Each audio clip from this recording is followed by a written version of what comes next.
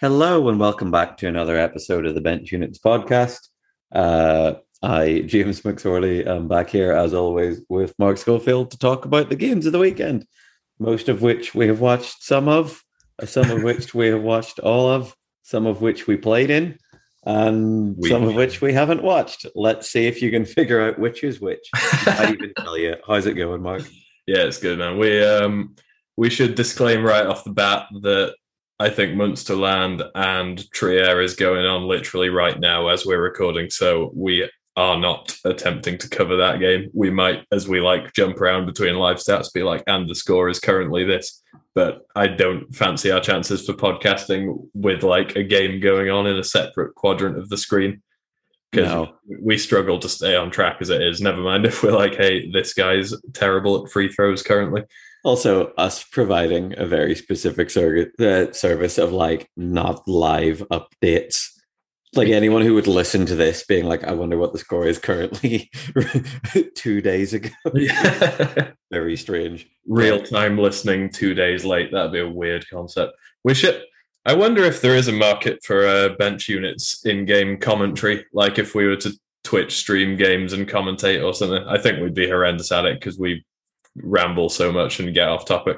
Yeah. Well, no, like companion podcasts are a thing where people like watch something live, upload it later, and then they go, okay, we are starting it now, so hit start. And then you can kind of sync up. Like I've seen people do that with like fights and sports events and stuff. So like it's something I would enjoy doing, but I have also commentated on games and been bad at it because like I did the Euros in 2019. I did the semi-final and the final because I was just there anyway. And Joe Beswick was like, hey, do you want to come do this? They'll pay you. And I was like, yes, of course. But no worries. Let me leave my wife in a crowd of semi-strangers in Poland and come and earn 25 euros a time. We'd be like, I've had 2 beers already. Let's do it. Why not? No. I think there was a weird thing of like, me and Joe were both very much like the people who had played who are like, second commentator a lot of the time. So you get the guy who's really good at presenting, and that's not me being disparaging towards Joe Beswick or myself, probably myself, but I'm very much the guy that's like, here's my opinion on this little thing that I'll chip in and then I dip back out. Whereas we didn't have like a super charismatic Dylan Cummings to like lead us. Yeah. So maybe that's the dream team. Maybe we get Dylan in for that. For anybody who's interested, go and find the 2019 Europeans final and clock the 2 times that James says the word bench units in the flow of conversation. Yes. Bench units bingo. Also, that was like Terry Bywater possibly having one of the most impressive offensive performances in a big game in wheelchair basketball history. And both me and Joe just being like, yeah, he's quite good. Yeah. which is grim, because even if we had gone any sort of way to put out that we'd seen him do this lots of times because he's that amazing, that might have made it special. But we were just like, Terry with another 3, would you look at that, when he was just going like historically nuts in a big game. But anyway, let's get to it. Shall we open with the big one? Because I think there was one game that stood out above the rest this weekend, and we've already wrote people in for at least a minute or so at this point. So if anyone is hanging around just for the first game, we've got our listen clocked. Yes, there you go. If anyone's managed to put up with that to count towards a listen for our stats, thank you very much. Thanks. Yes, so the way that we have the games laid out, the first game on the list is Bilbao 74, Amiab Albacete 72. So I messaged you about this game. I obviously was there. I messaged you about this game and I was like, you're going to have to do most of the talking about it, because I spent at least 15 of the last 20 minutes being like, I don't know what's going on. Yeah.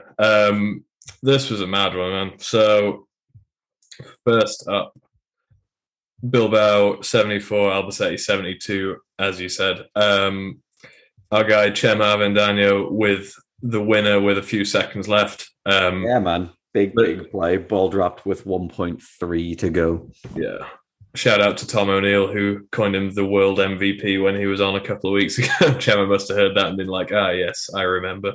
Yeah. But yeah, this was obviously you guys were still down Asier Garcia, which makes this even more impressive. I think there was a real Ewing theory kind of feel to this game. You had 7 guys travel and you played 5 guys 40 minutes each. And David Maurice and Chema are kind of continuing their tour of, hey, we don't just play off Asier, you know? David Maurice came out. You said we played 5 guys, and I took all of my willpower to not be like 5 guys sponsor the pod. But sorry, yes, David in the last couple of weeks has been very much like, all right, somebody's going to have to step up. Like there was a world in which everyone kind of divided what Asier did between us, and there was a world in which David was like, no, I'm the captain now, which was like, it's been what we've needed, I think, because when you spend either months or years playing off a very dominant ball handler, there might be an adjustment period, and we don't really have time to figure that out mid-season. And David's really, really taken a lot of the playmaking and scoring load on his shoulders, and it's been super impressive what he's done. Like, he's had a couple of like high scoring but super high volume games over the last couple of weeks, but like 11 from 22, 6 from 11, and 5 from 11 on 2s and 3s respectively. Like, 10 assists as well, which is hell of a game, man. And he came out, I messaged you about this after the game, but the first like 3 minutes of the game was, I think, David 8 and Filipski 7. We were talking about Haluski just before we hit record, so I bungled that. Filipski 7, and I was like, this is going to be 2 minutes in, this roughly extrapolates out to like 40 to 35 a quarter, and then 160 to 140 for the game, I think, if that's just these 2 guys going back and forwards the entire time. I hope I got my maths right there. You did. I always do that. If someone has like 8 points in 2 minutes and I'm on the bench, I'm always like, hey, if you keep this up, you're going to end up with X amount of 100 points per game. It's so stupid because obviously that's not how it works, but it makes me laugh. But yeah, there was crazy stats all over from your guys. Hasso with 14 points and 23 rebounds. Yeah. I think this might be probably the best joint effort I've seen in terms of guys defending Lee Manning this year. Lee was 5 from 8 from the floor. He had 15 rebounds as well. There's a huge number of rebounds to be had in this game, apparently, which is weird because it felt like we shot 50%. Yeah, both teams seem to have shot pretty well. But I think I think it felt like they got a lot of offensive boards. Like they shot 73 to our 64. Yeah, sure. They had 14 offensive rebounds as a team. Lee had 6 of them. It's a credit to Lee that like teams focus in on him so much that he only gets 8 shots up, and like a lot, like some of them are probably putbacks from, like he had a couple of like absolutely back-breaking offensive rebounds for us down the stretch that I was like, oh man, the sort of thing that you could look back if you lose this game by 2 and be like, yeah, that was the one that really hurt us. But yeah, it's a credit to Lee that teams are just like, no, this guy gets absolutely nothing if we can help it, and he still ends up obviously. Yeah, I think probably the biggest indicator in his relatively low number of shots is I think Hasso and Manu did a pretty good job of collapsing on him, and it only lists Albacetti's kind of team turnovers, but I'd be interested if we could break the stats down further into what the turnovers were that were attempted pass inside to Lee, because it felt like there was a ton of them. And there was even a couple of Lee's made shots came late in the game where he decided he wasn't going to go all the way inside anymore, and he hit a couple of kind of pull-ups from a chair length or so outside the key, which you almost never see because he never has anyone to worry about to that extent. Outside the key, and he had Kyle right beside him, who was like, I think it was like, hey, hand me the ball, we'll run a 2-man game. And he was like, no, I'm taking this. And he knocked it down. And I was talking to our guys, and there are certain plays that you're like, oh man, maybe we're just not going to pull this one out. You don't let yourself think that in the game, but it's like, as I say, if you lose a game like that, you come away from it thinking, oh no, like that sort of stuff didn't go our way. But man, we had plenty of stuff that went our way. To be fair, I don't want to say that. Like we had a load of calls, and there was a technical down the stretch. But that's kind of what Bilbao do, don't they? Don't we? Like, I think we were talking about it, and there's a thing of like, there's a little bit of coming out and being like, hey, are you going to call 150 fouls today, or are we going to set the bar at a certain spot, like with physicality? But yeah, definitely. That was always going to be our sort of path to victory. Like, although 74-72 doesn't imply scrappiness necessarily, like there was enough scoring from David and everyone else chipping in. But yeah, like keeping it scrappy, keeping the sort of like we have 40 points in the paint compared to their 18, which is obviously massive if you're playing against a guy like Lee. But yeah, man, we had a plan, and I was like, it might work, because when you're playing against that level of a team, there's no, hey, this is the clear path to victory. It's like, hey, this is going to give us a chance to get it done. And it did, which was cool. I was talking to you as well. Like I had several points in the game that Oscar and Rubia hit shots that I was like, hey, we're just like, he's going to hit these, and he's just going to keep hitting these, and it's going to kill us. But no, managed to get it done.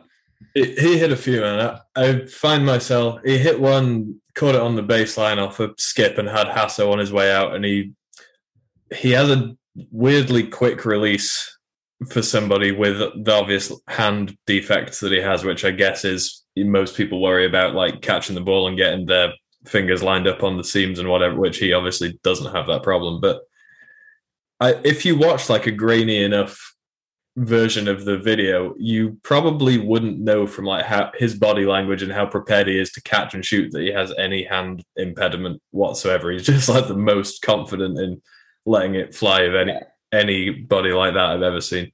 Yeah, like he's had several games this year that he's just had like 10 to 12 attempts from 15 feet, because teams are super happy to give it to him, which is like something we spoke about. Like people don't change their concept of who is or isn't someone worth defending quickly. And maybe you shouldn't, because like if someone has 3 good games in a row, maybe they sort of revert to the mean and have a bad one when you're playing against them. But it's just, when does someone making shots change how you defend them over a 3 or 4 game stretch, or over like, I always wonder, if someone who isn't a shooter hits 3 in the fourth quarter, are you going to be able to live with like, hey man, this guy's just going to fall off? And then if he doesn't, because he's hot for a period, like, can you live with that? But yeah, for sure.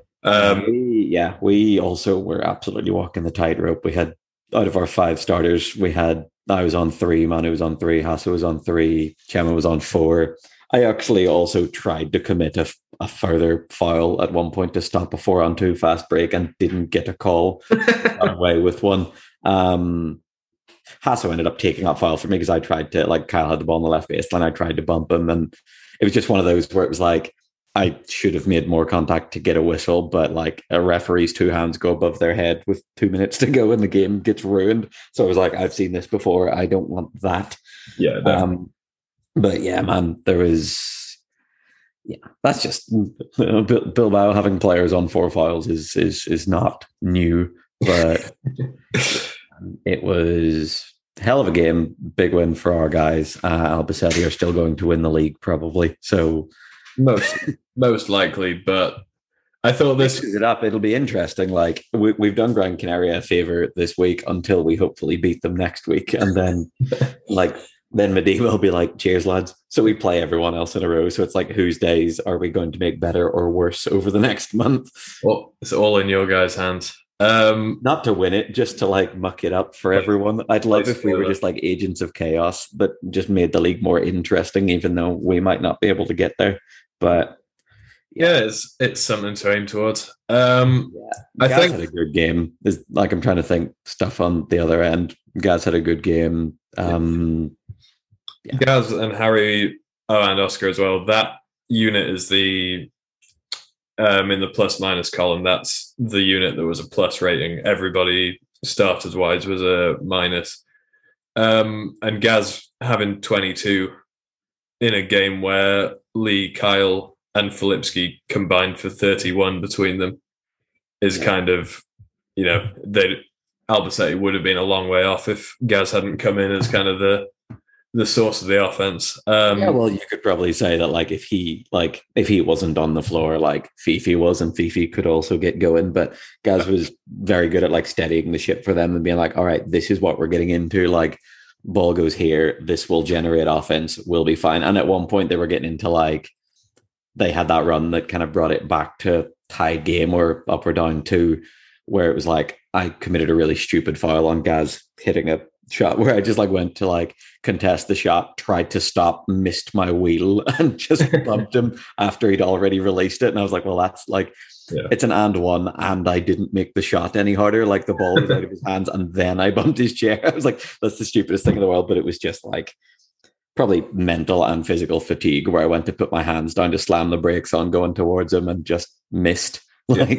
But we had a couple of ones like that, and they were really getting going and making shots, but also running very sort of well thought out offenses. And I was like, man, they're just going to get good looks all the time for the next 15 minutes, and we might be in trouble. Yeah, I think, having spoken to both you and Ben, obviously being on different sides of the game, I think there's been some questions about the calls that came and went in the game. But for sure, we absolutely got away with some stuff.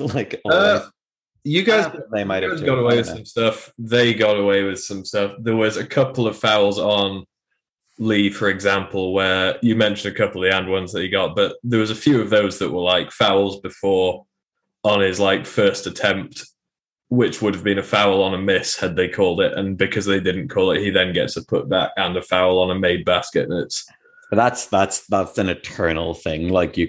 Someone can have 5 pump fakes or 5 putbacks, and you foul the first one, and they call the one that goes in. That's that happens with everyone all the time. They don't care about that a whole lot. I think Albacete more than you guys. If they wanted to argue they got the worst of it, I don't know how much I would dispute that, but I think you kind of saw it in how the game went in terms of runs. They argued with the refs a lot throughout the game, and the point at which they pulled it back was when they just got their heads down and played. And then when momentum got away from them again was kind of when the chippiness and the arguing with the refs started again. So I think, maybe they did not get the rub of the green, but also they didn't. When they were playing better basketball than us and not letting us muck it up, they were beating us. So it's okay, just do that. But obviously it's tough, man. I don't know, there were a couple of weird ones, going back and forward, where it was well, yes, we beat the life out of people. That's what we do here. I still don't, but Gaz would disagree after that bump you gave him, and that bump. Sorry, Gaz would disagree after that bump you gave him, and you just admitted to a no-call bump on Kyle. So maybe you do rough people. Yeah. That was me. I went over to him and I was like, "Hey, sorry, I was trying to get the whistle," and he was like, "I know, it's okay." It's funny. I love playing against GB teammates or just people that I know and speak to in English, because it's just everyone who doesn't know, Bilbao's whole thing is just they're all hard-headed and they're going to war every time they play a basketball game, and I'm just I'm having a nice time. I'm trying to win basketball games, but I'm also enjoying it. So it's just it was a weird experience, but a very, very fun game. Very good game to pull out. I think we've given a lot of time to this, and I also don't think I've given any massive insight. Chema is the man. David Moyes is absolutely flying at the minute. Front runner for the belt this week. Oh yeah, absolutely. Belt until proven otherwise. Yep, fair point. Right, should we shift on? There's probably going to be someone who's going to listen to this and be like, "Hey, you missed this. I was just running around like a headless chicken from mid third quarter to a minute to go." So whatever. Yes, let's move on. Let's do it. Okay, we can probably rattle through this one fairly quickly. So Modibo Extremadura 67, Fundación Vital Zuzenac 34. this one was about as according to the script as you might expect. Well, Phil didn't start and only played 17 minutes, so I guess that was the only thing. And it still went about. Yeah, like it doesn't matter because Zuzanak are not good and haven't been all year, and Madiba are very good even without Phil. But like, I just watch that one. Anytime someone who should play isn't playing, I'm like, I hope they're all right. Me and Empath, but then he ended up like, I always like, oh yeah, he's on the bench, he's fine. Like, but yeah, I wonder if that was just like a, hey, these guys are bad. Let's see if we can run without this guy.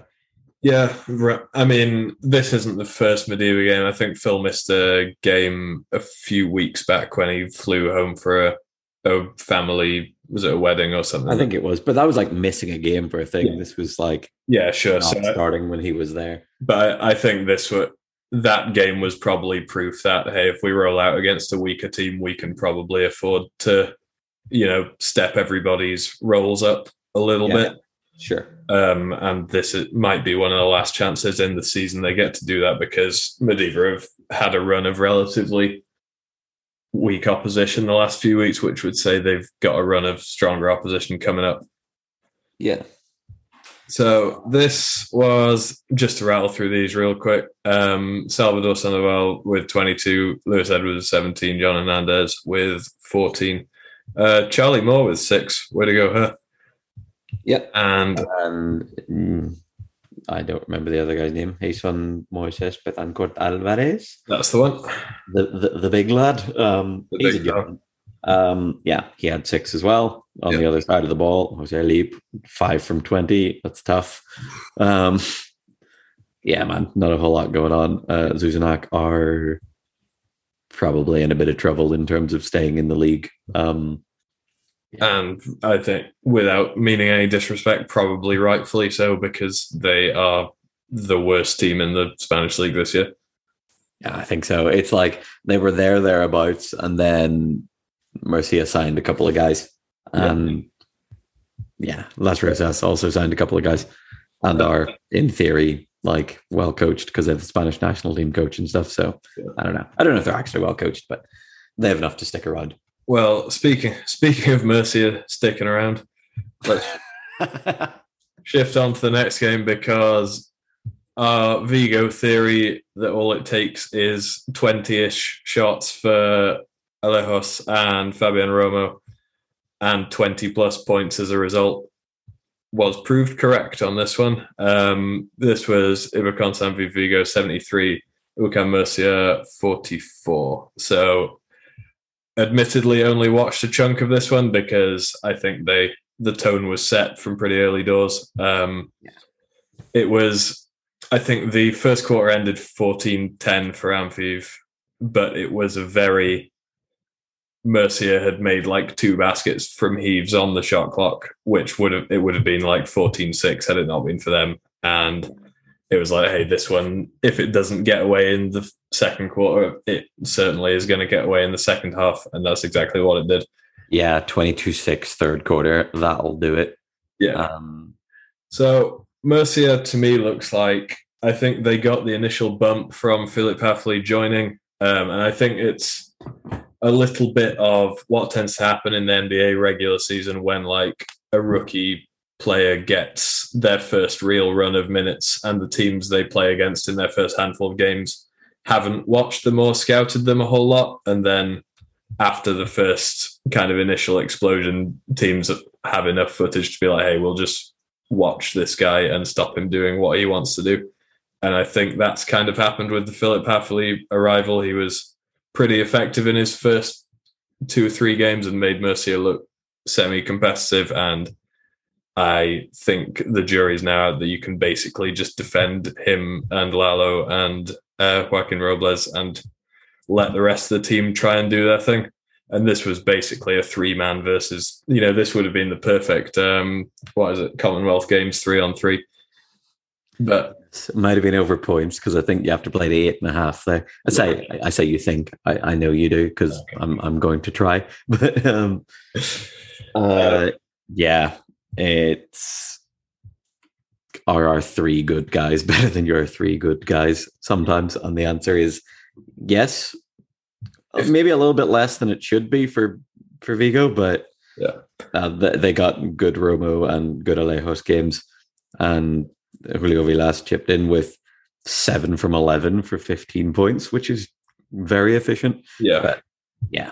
No, Murcia, it was funny before we played Murcia, I was talking to someone and I was like, I don't know, Murcia might be able to give us problems. And then as soon as I was playing them, I was like, no, maybe I've watched them play bad teams, which I have because we watch a lot of games for this, but they're a bit thin on the ground, aren't they? Yeah, they're. And I would have thought Lalo could have had some joy against Vigo because Vigo's bigs are primarily, especially offensively, kind of like finesse guys and don't strike me as two guys who want to D up on somebody like Lalo for 40 solid minutes. But he's so strong, man. I don't think I mentioned this when we were playing them last week, but like he's so good at using how strong he is. Like I'd like go and pick him back and he would just nudge me out of the way with the front of his chair, which I'm like, how does that, like, you shouldn't be able to like push to the side with that. Like physics shouldn't work like that. He's so good at throwing his weight around. It's so impressive. Obviously not quite enough in this one, but yeah, Murcia just look like they kind of got their adrenaline shot when Hafley arrived and aren't going to be able to ride that much further than they have done already. No, by all accounts, I think they're like a well-supported, well-set-up team and should, like, if they stick around, get a few more players in, they might be able to move up a little bit. But I don't know, when you're playing sort of lower mid-table against lower mid-table and one team has the probably three best players on the floor in a game, it's game over, like, isn't it? Sure. I do think Joaquin Robles is a good player, but I think he's still a pretty young dude, if I'm not mistaken. I have no idea. This will be something that Mendel corrects me for in the future. Oh, remember you mentioned him and you called him a double amputee, and I was like, I have no idea how many legs he has. He has one. Okay. I think he has possibly the Justin Everson thing where one leg looks like tucked behind him enough that it is. He has the knee sitting type, like one leg like behind the bar in your chair, like. Sure. I think he's a good prospect, but I think he, especially when Lalo and Philip Hafley are struggling to get inside, he looked a little bit overtasked in trying to run the offense when the guys running the offense on the other side are considerably more experienced than he is. Yeah.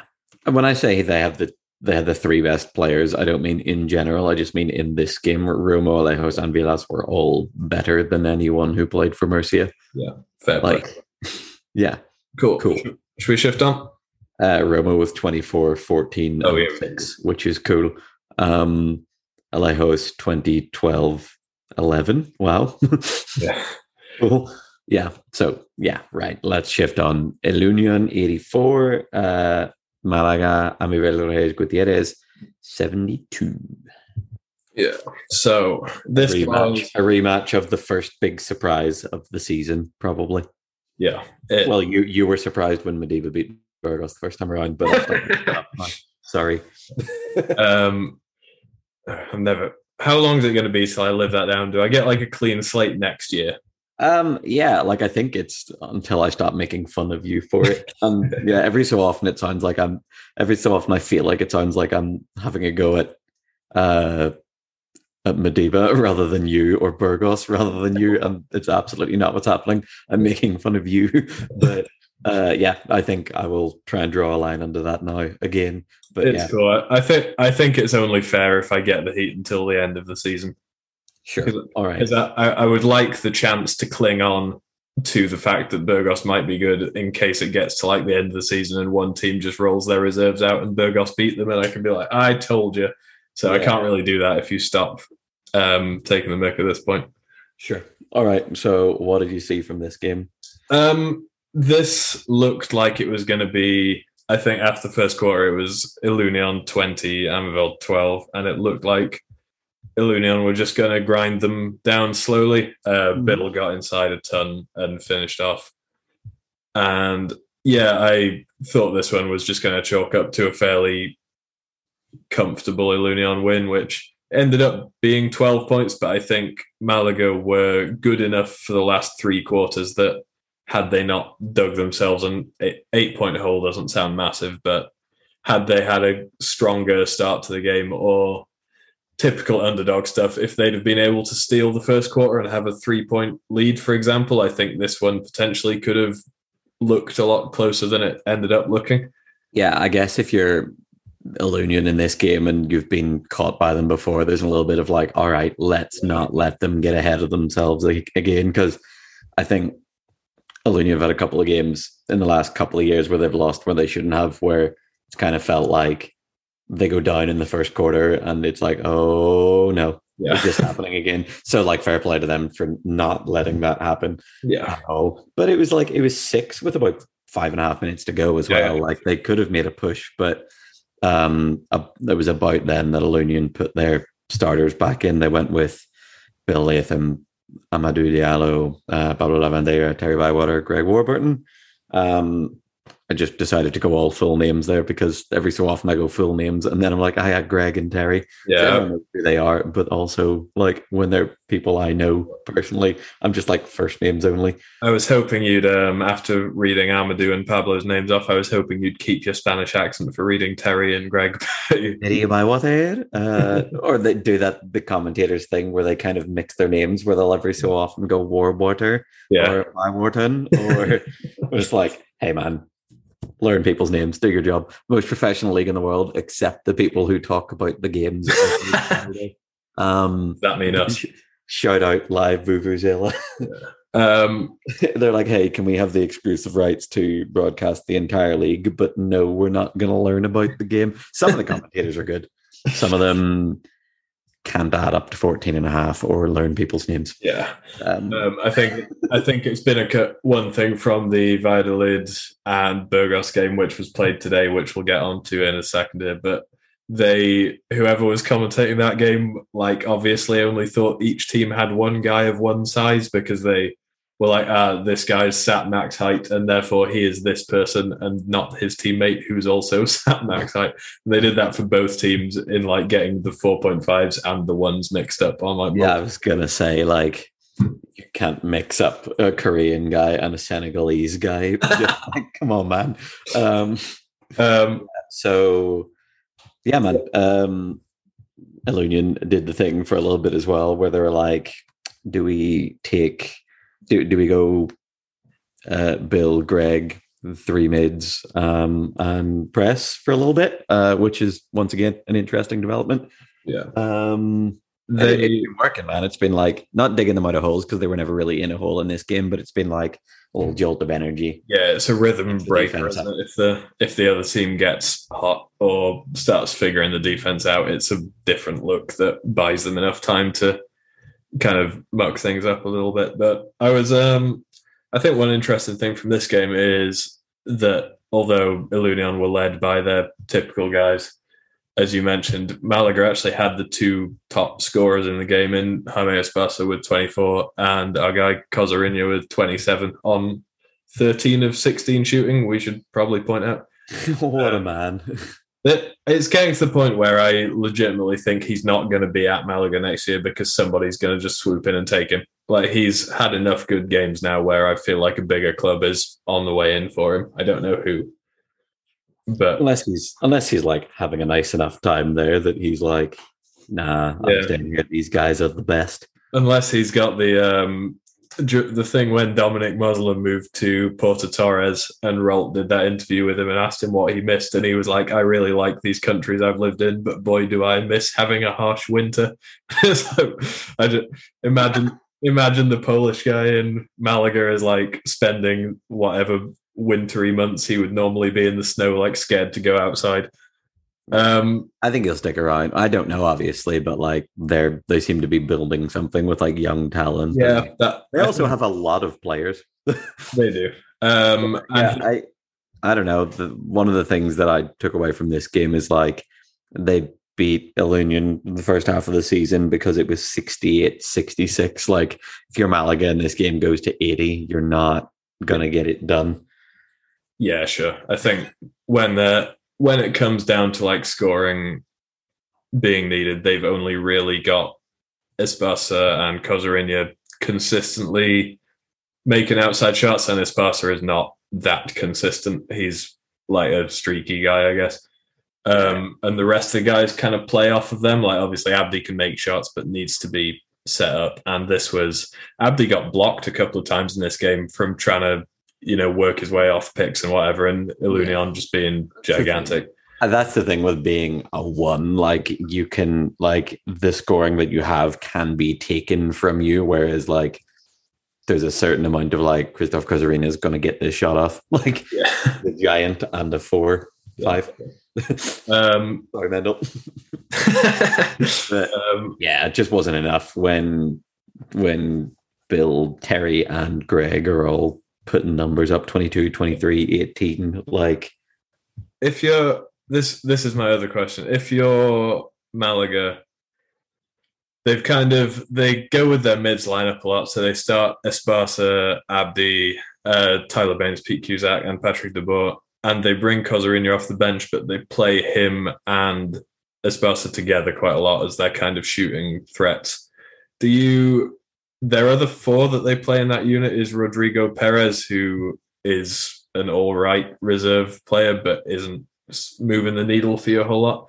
Do you think there's a Malaga off-season signing of an inside big to try and play with those guys? Because if they can keep Abdi, play those 3 bigs, and have another one who's serviceable, that's a change of pace that might come in handy for them. Yeah, I mean, for sure, like Rodrigo Perez is all right, but he's another perimeter 4, really. Like if they could get someone to go inside.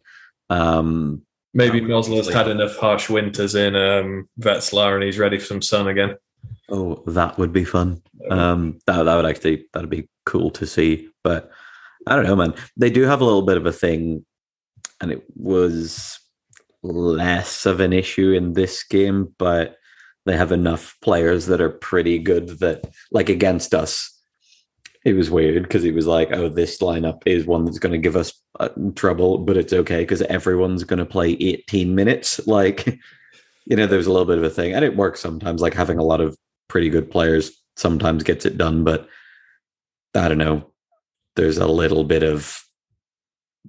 of guys that are going to play 13, 14 minutes that maybe shouldn't. Yeah, I think that everyone in and out, but I don't know. I think that can kind of throw you off a little bit. Yeah, the depth thing is interesting because to me, the point of having depth is that you always cycle units until you find the one that works best, or you alternate the 2 that work best against their different lineups. But I think Malaga particularly have kind of enough even spread of talent that they just kind of cycle units to cycle units rather than like finding and locating the best one for a matchup, which, like you say, it can work if you keep changing the looks up enough. Yeah, like if it's going to throw someone off. But like when we played them, there was like a certain lineup that I don't remember which it was, but it was giving us a little bit of trouble. And it was like, the storm has passed. They've rotated the guys out again. But as I said, I don't think that's what happened here. But I think Ilunion just are playing well and are good and have plenty of scoring. Maybe it's just all right. Shall we shift on? I think it is as simple as that in terms of like you need something special to overcome having a lot of talent. Like, yeah, fair enough. Cool. Next game, Gran Canaria 77, Las Rosas 41. So this Gran Canaria pressed at the start of the game, which is like it works. But I was like, you probably could have got away with not bothering. But I guess like not bothering to do something that will absolutely just turn the game over in a quarter. Yeah, I think it necessary to work that hard. There's no reason to not do it. I think our roots of like playing in the British League, where we were on a team that was a lot better than most of the competition, is like comes through here because we kind of see the class difference in these 2 teams and being like, oh, come on, you don't have to press them. And then it's like, actually, this is a professional league. If you feel like these guys can't handle it, you should absolutely leverage that. But yeah, it's also funny me being like an offensive non-factor in most games that's there to like push around, being like, do you want to do that much pushing around? I can't wait to title this episode an offensive non-factor. But and have someone be like, "Who is he talking about?" Yeah. We're talking about myself. I didn't mention that once when we were talking about the game I played in. It's fine. That's cool. I blew a handful of layups. I was so sad. Everyone was like, "Yeah, what a big victory!" And I was like, "Yes, I'm not upset that I played all right. No, it's fine." Anyway, Gran Canaria 77, Jorge with 24. 10 Yeah. 17. I wonder if that's the most shots he's taken in a game this season. Certainly feels like it. Was Luigi out for this game because he's down as 0 minutes and they started Raul Vega in his place? Yes. So I didn't know what was happening there. I didn't know whether he was like something had gone wrong or like whether he was hurt or whether they were just rotating or whatever. So I asked someone who might have known what was happening, and apparently he like wasn't feeling well. Not COVID, obviously, or else he wouldn't have been there. He was just like feeling unwell down the end of the week, and he was fine if they needed him, but not 100%. So they didn't need him. So he was there, but not playing. Sure. I didn't know whether Hanai was just like, "Hey, Raul, your time to shine, son," or whether it was Hanai spoon feeding minutes to Raul. Never. Yeah, no, Raul did well, to be fair. But yeah, I did wonder. I was like, is that what is that? Because there's like one game a year or a couple of games a year where it's like, let's get these guys a load of minutes. But normally you roll your starters out for 6 minutes in the first quarter, absolutely lay the smack down, and then because I thought like especially if they're pressing, like I was like a guy who can move his chair about as well as Raul, but is also gigantic and long, would help. But yeah, no, apparently he wasn't well, but. You handled that incredibly diplomatically there. I was trying to get you to bite on the couple of times Raul played like 32 minutes and you played like 8. Yeah, it's fine. I'm not there anymore. I'm not there anymore. I think Raul's great. I actually do. It's funny because like I a couple of times that happened to me and I was like, for God's sake, but like nothing against him because he's the man. Yeah. And he's a young local fella who is going to develop and play for that team for years. So like, why wouldn't they give him minutes? It's just happened to me instead of me sometimes. So I was a bit like, but yeah.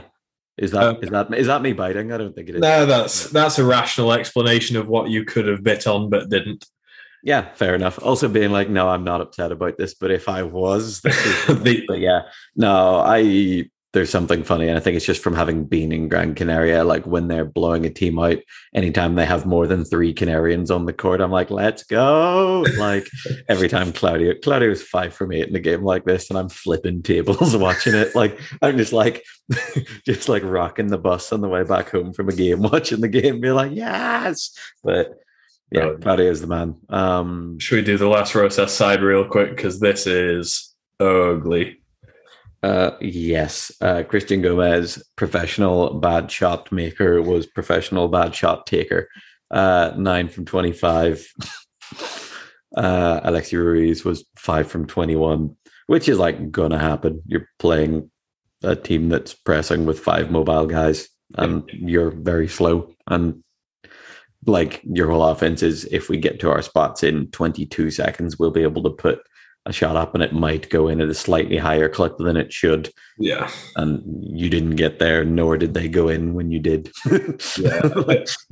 I think the telling stat is that Salvador Zavala only got 9 shots up in 35 minutes because I admittedly only skimmed through bits of this game, but there was like plenty of times where the 4 guys broke the press and he would have 1 guy left on him and he was like, hey, I'm almost or just past 50. I'm not going to try and go one-on-one with like Jorge Salazar or whoever it might have been. So he wasn't getting up the court a whole lot. Gomez was heaving shots up. Alexi Ruiz was heaving shots up. And in a game lost by 36, we've got a minus 35, a minus 33, and a minus 42 on the last Rosas plus minus column. So that's some tough going. Nobody in Las Rosas is a positive. So one of their players played 17 minutes and is only minus 2. Yeah. And I have to wonder why he's not on the floor. Right, should we shift on? Because I feel like we probably can't examine the Las Rosas box score anymore without insulting members. Yeah. Do you ever have a moment of like, hey, are we just like making fun of these people, but also like you lose a game by 40 odd? Yeah, this was the thing with the Substack, right? When we were doing the coverage of the tournaments and whatever, and it's like I can write up the games that were a 50-point difference if you want, but it's not going to come out very nice to half the people involved. So it's easier to just be like, hey, on to the next one. Correct. All right, on to the next one. Valladolid, Fundación Aliados. Sorry. I said great transition.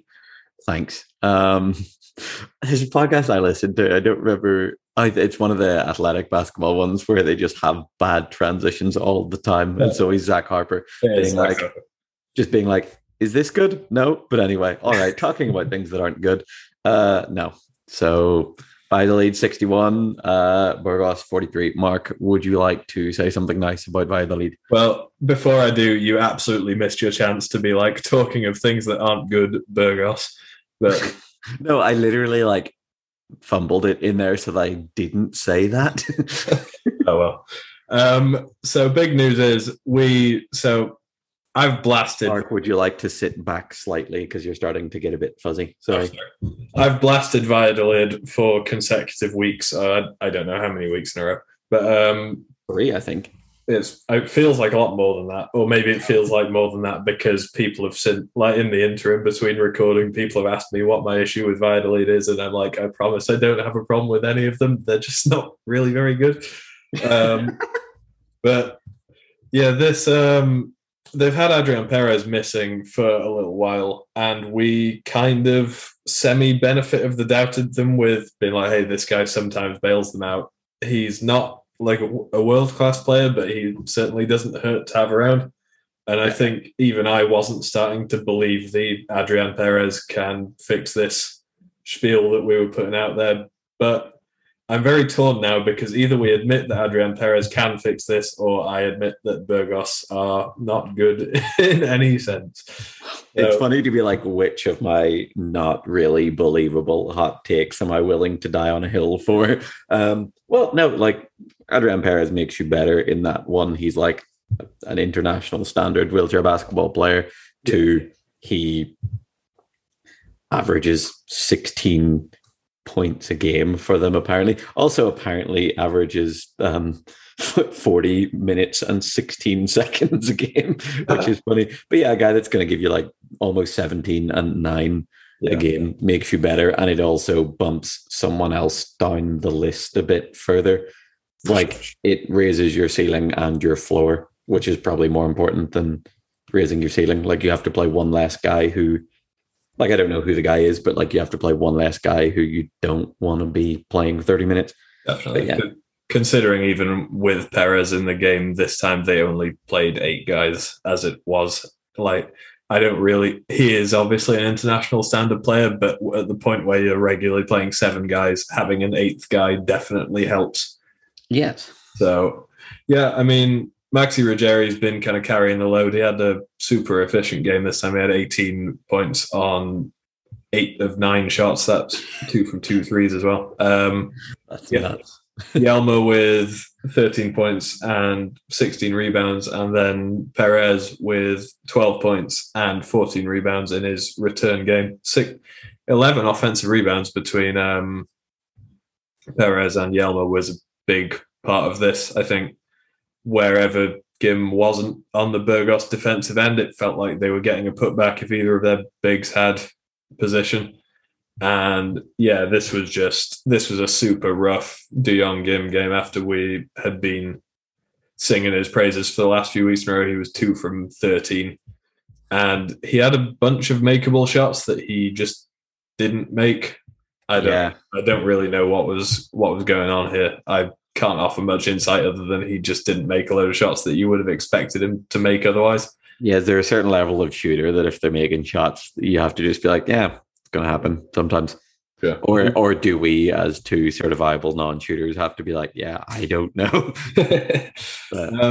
No, I think he isn't like, you would never say his game is as a mismatch shooter. Like, he's not a mismatch hunting guy particularly. He's more of a, pick and roll or get you in transition kind of thing and finish off at close range. But while you wouldn't say mismatching is his first element, Vidalid play three guards a good bit of the time, and a lot of the shots he was getting the looks at were kind of like bank shot post ups over Maxi Ruggiero or whoever else it may have been, and you would expect him to make those at least 50%, which he didn't. Yeah, well, no, he does a lot of like perimeter ball handling into like, oh, this guy's chair's on me on the elbow, this'll do. Like, it's not like he's plays a more expansive game than mismatch hunting off the ball, but he kind of like, it's like a hybrid thing where he'll like ball handle behind the 3-point line, come off it and get into a mismatch a lot of the time. But yeah, he just didn't have it for whatever reason. Maciek did, as always, because he averages 18 a game, which is funny because I've only actually looked it up, and I joke about the fact that he's like 9 from 18 every game and averages 18, and he's actually averaging 18. Is he on 50% shooting? It does not tell me, but he was not today. He was above that. He was 8 from 15 today. So yeah, just not enough offense from Burgos. Martin Arredondo had 10 points. He was their only other double-digit scorer, but he was also 5 from 20. Yes. They could not get inside on the Vidalid defense, which is odd because that's what teams have made a habit of doing over the last month or so.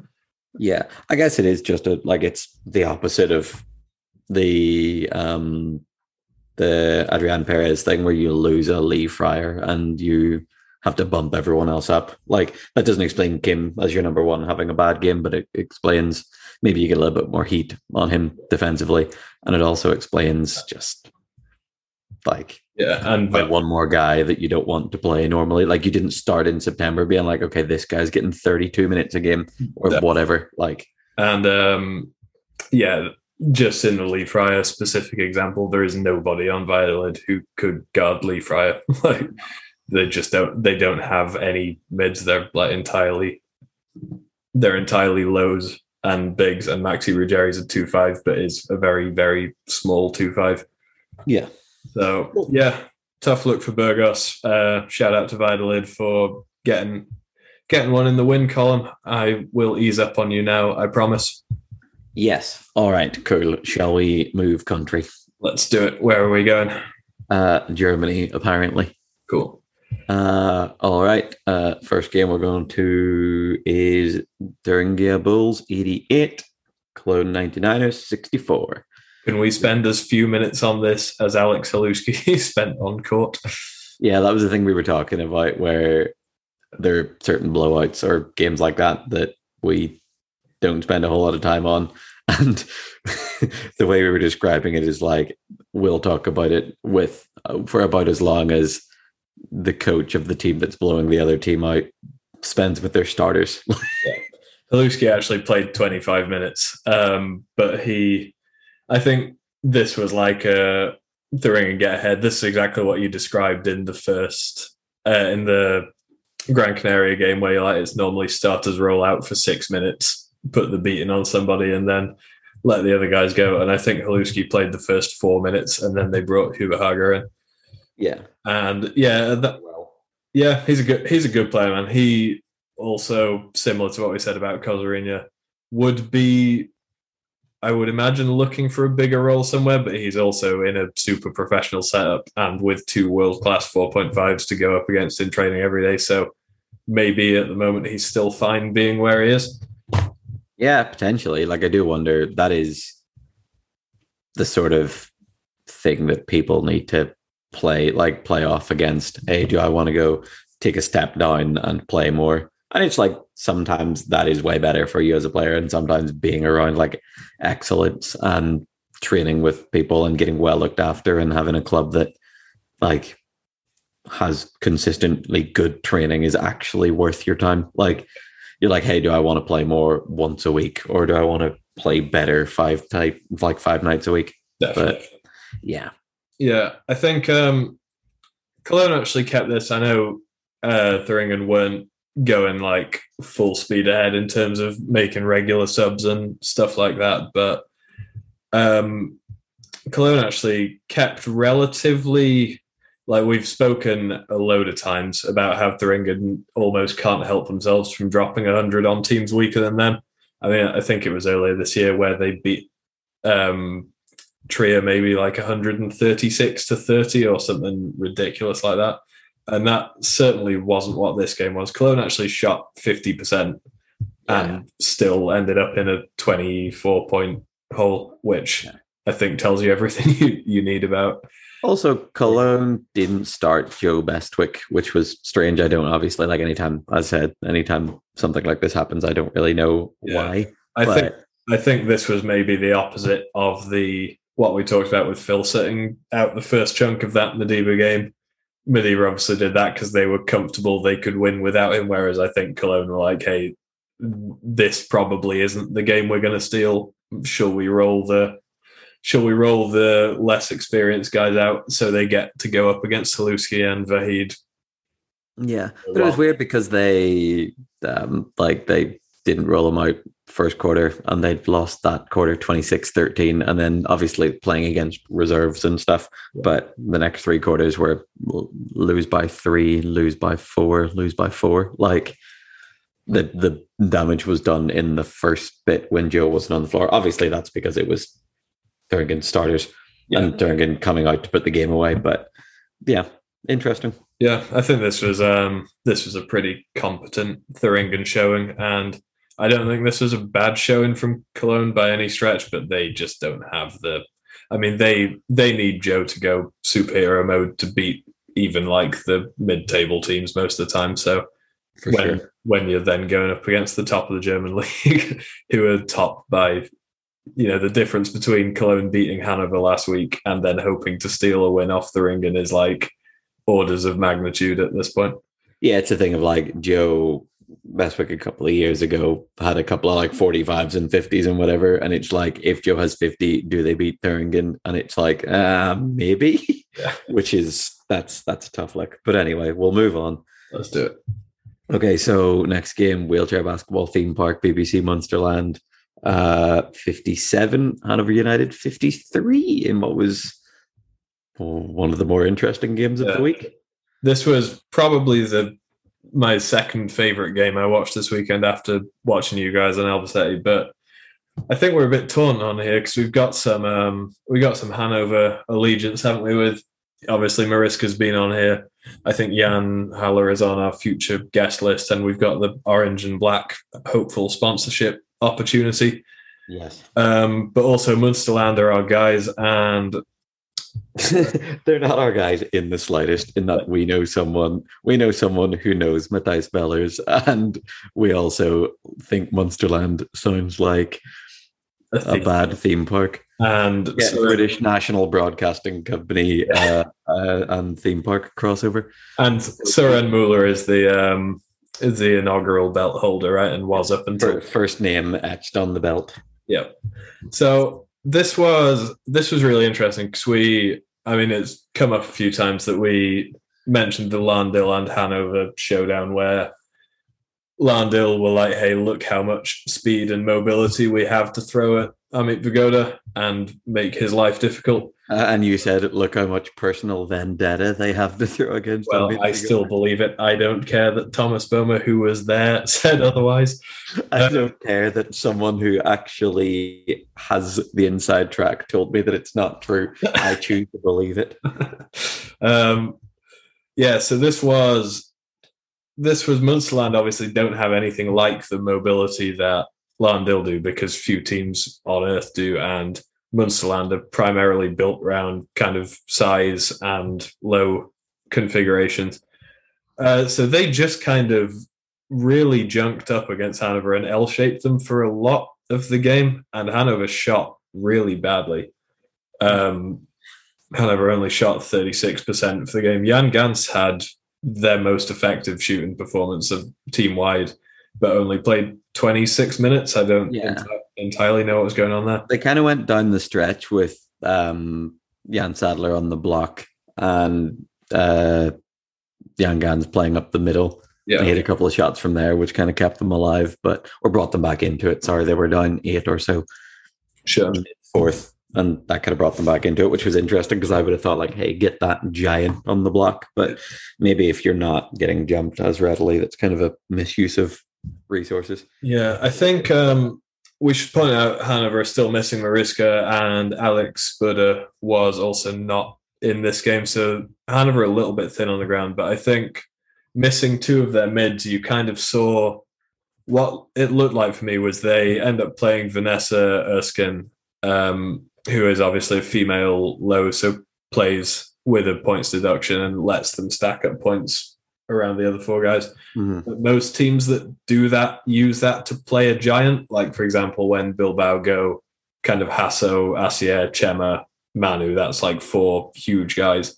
Mm-hmm. And Hanover have an even spread of size, but don't have one giant, and most of their bigs kind of play the perimeter spots. So yeah, it was very like, all right, you have a load of like multi-tool, multi-skilled, mid-sized guys. Like you've got threes that are kind of big, and you've got sort of undersized 4 or 5s.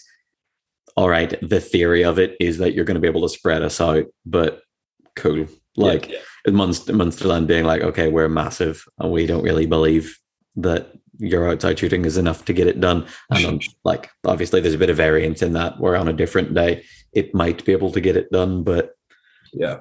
And I think this is a second Hanover game in a row we've seen where they've struggled against a real kind of inside scoring presence. They obviously lost to Cologne last week, and Joe Beswick kind of carried the load there.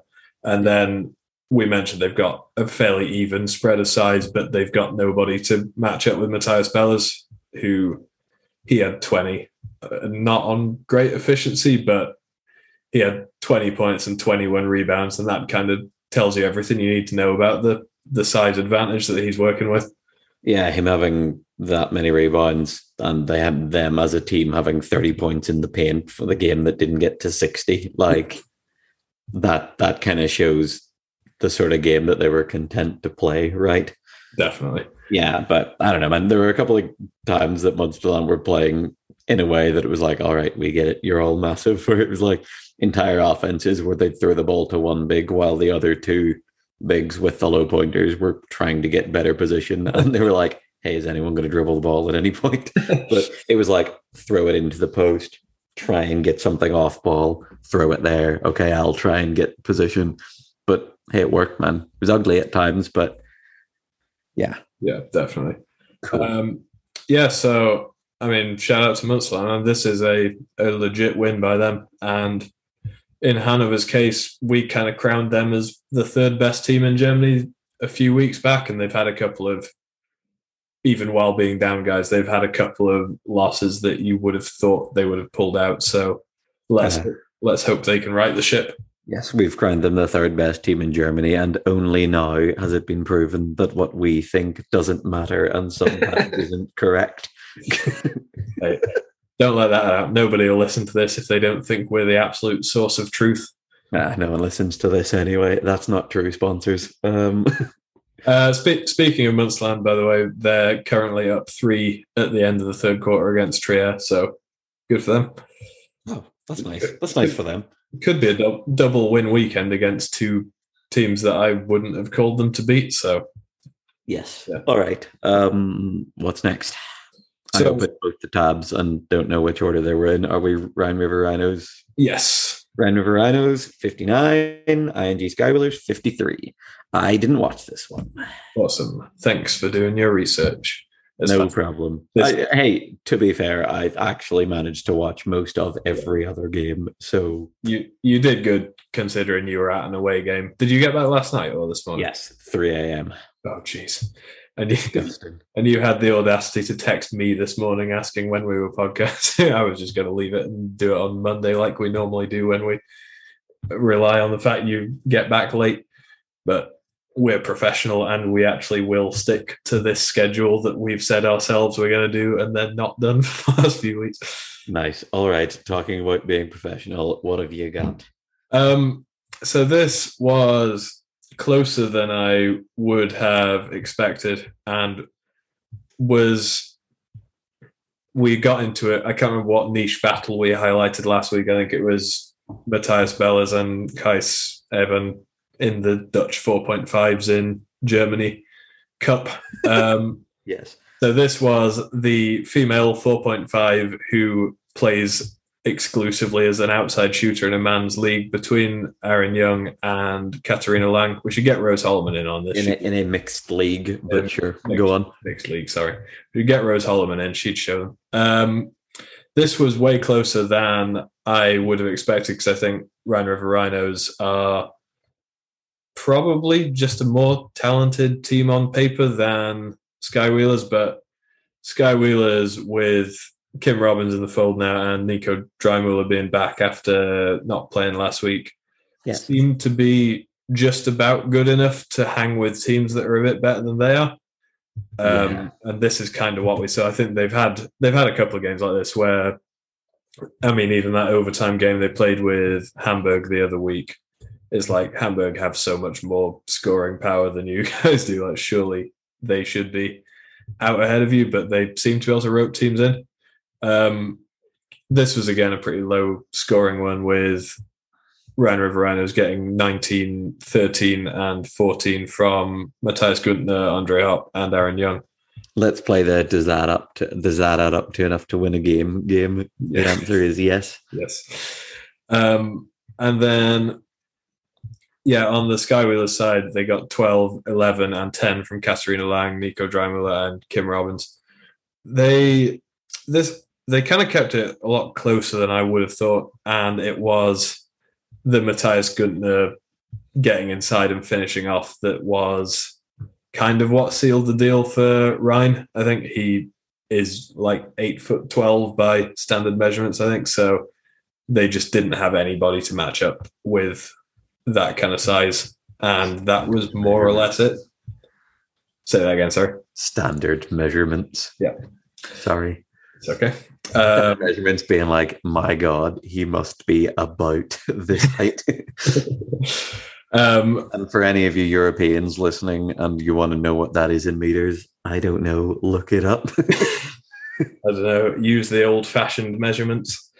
And this was more about Sky Wheelers not having really an inside presence to match him, I think.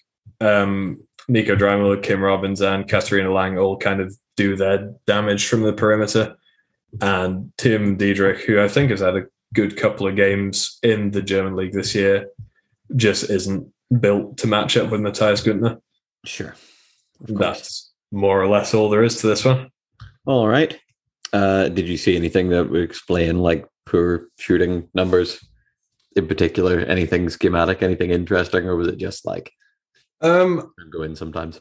I think the Rhine River Rhinos are pretty, say they play three big. They've got two relatively mobile ones. Jim is like really good at jumping. Jim is the most mobile one in the world. Yeah, definitely. Love you, Jim. And Nico Damiano is getting up there in years a bit, but is still pretty mobile. And they do a pretty good job at not, when they send their lows out, as a lot of three big teams do, it's not like an automatic, as soon as that guy's past the screener's chair, that's an automatic pick and a 5-on-4. They do pretty good at fighting through picks and kind of stretching possessions out. And then Sky Wheelers took a lot of shots up against the shot clock, was probably where a lot of the shooting numbers came from. And Ryan shot 47%, which is 10% better than Sky Wheelers did, and that probably explains a game being won by 6 points. Yes. Cool. All right. And there's another German game that didn't get to 60. We're talking about games that did get to 60. Landil 90, Trier Dolphins 46. So it's mad to look at a score sheet and realize that absolutely by definition, there's no way Dirk Pasavan can have scored as many points as he did last week, because his team's total was almost 10 less than that. Have you seen how many he scored this week?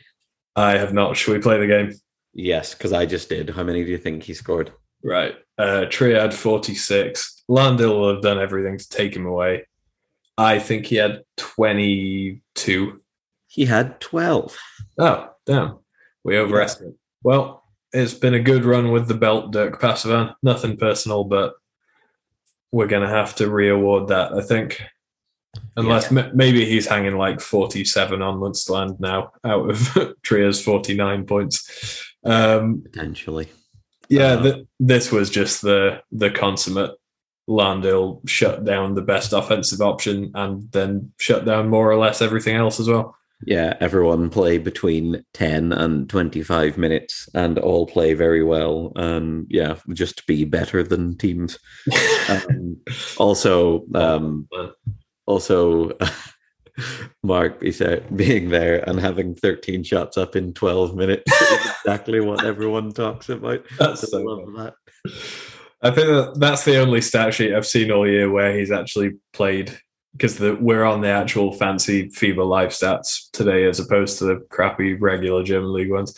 I don't normally see his stat line because I don't think he plays a lot unless it's like a very comfortable margin.